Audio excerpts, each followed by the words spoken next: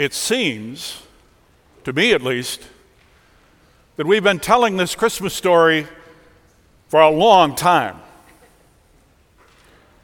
And yet, today is the 6th day of Christmas.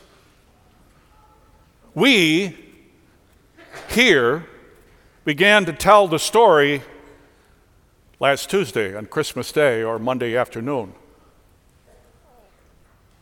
And so we have 2 more weeks to continue to tell the story. And in the meantime, I suspect there are plans among us. Well, we have to put away some of the items that we use to tell the story.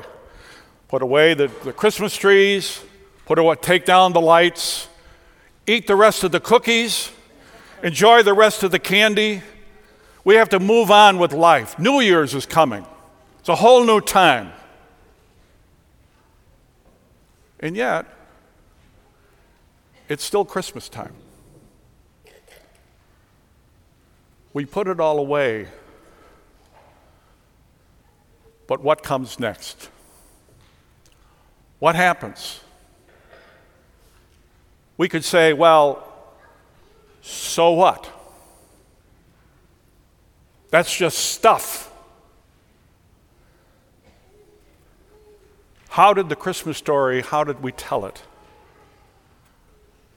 Probably for most of us, if not all of us, maybe without thinking about it, we told it in relationships. Relationships during this season,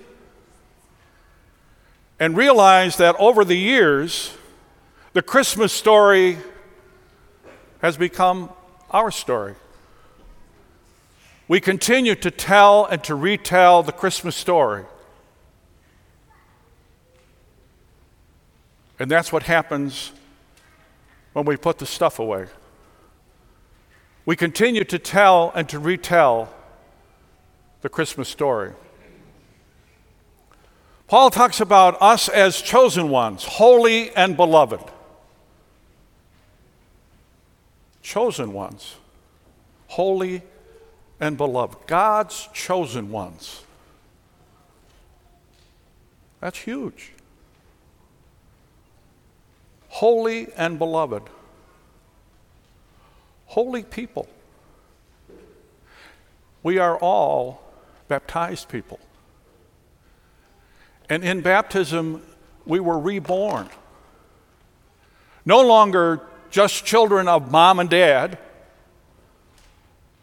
but sons and daughters of God, holy and beloved. Beloved sons and daughters of God. And God continues to live in us.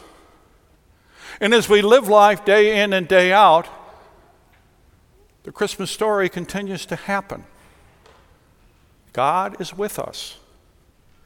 God is so with us that He lives within us through His Spirit. And that continues into 2019 and beyond. And what it's all about is that as people notice, we can tell it's Christmas time because of all of the stuff that's here, and all the songs we've sung, and all the food we have eaten, and all the wine we have drunk. We know it's Christmas. But how about a month from now? How about through 2019? Because you and I are God's chosen ones, holy and beloved. And if we live as holy people, then the Christmas story continues to be told. As we live and realize more and more that we indeed are beloved sons and daughters, that we have this unique relationship with God, we are part of God's family, and God is our Father, the Christmas story continues to be told. We don't say a word. It's the way we live that matters. And the Christmas story is told and retold day in and day out by the way you and I live. And Paul goes on to talk about put on heartfelt compassion, humility, gentleness, patience. If you look at the story that we just heard about Jesus and his mom and dad, those were qualities that were part of the story. Heartfelt compassion, gentleness, kindness, patience. Those were all part of the story. It begins, for most of us, in some relationship we have with our families. That's where the Christmas story was. We first heard the Christmas story and where it began to take root in our lives. And it continues. Notice the feelings we have. Somebody's not there. How much they're missed. And of course, it wasn't perfect, but it continued. But those relationships, many relationships that we have in our lives, they're like family among our friends, fellow workers, neighbors, other people that we know. And because we are holy and beloved of God, all people are part of the family of God. And in that sense, and in God, all of us are brothers and sisters.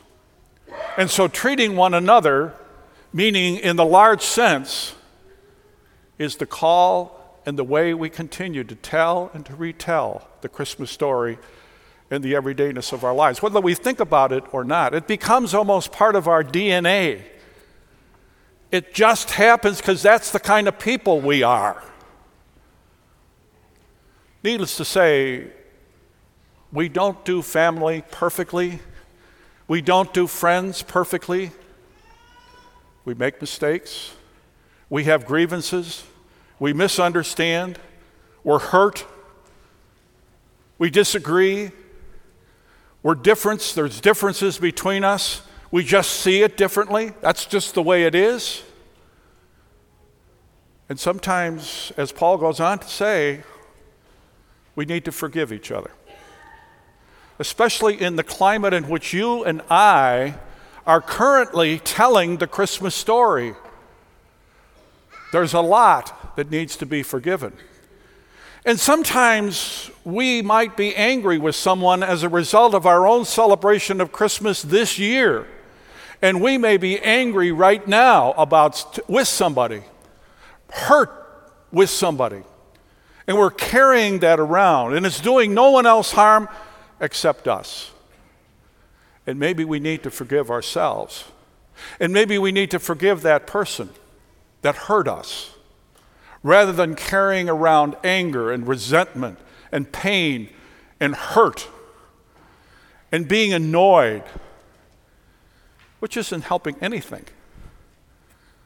This morning, we may have an opportunity, or we do have an opportunity, to be in touch with all of those people in our family, members of our immediate family, but then those people who are like family to us, and be grateful for them. They give us an opportunity to tell the story, the Christmas story. It's the place where we continue to tell the story, the marvelous story that God is with us. There's reason for hope, that we're never alone, that we live life in the hands of our beloved Father.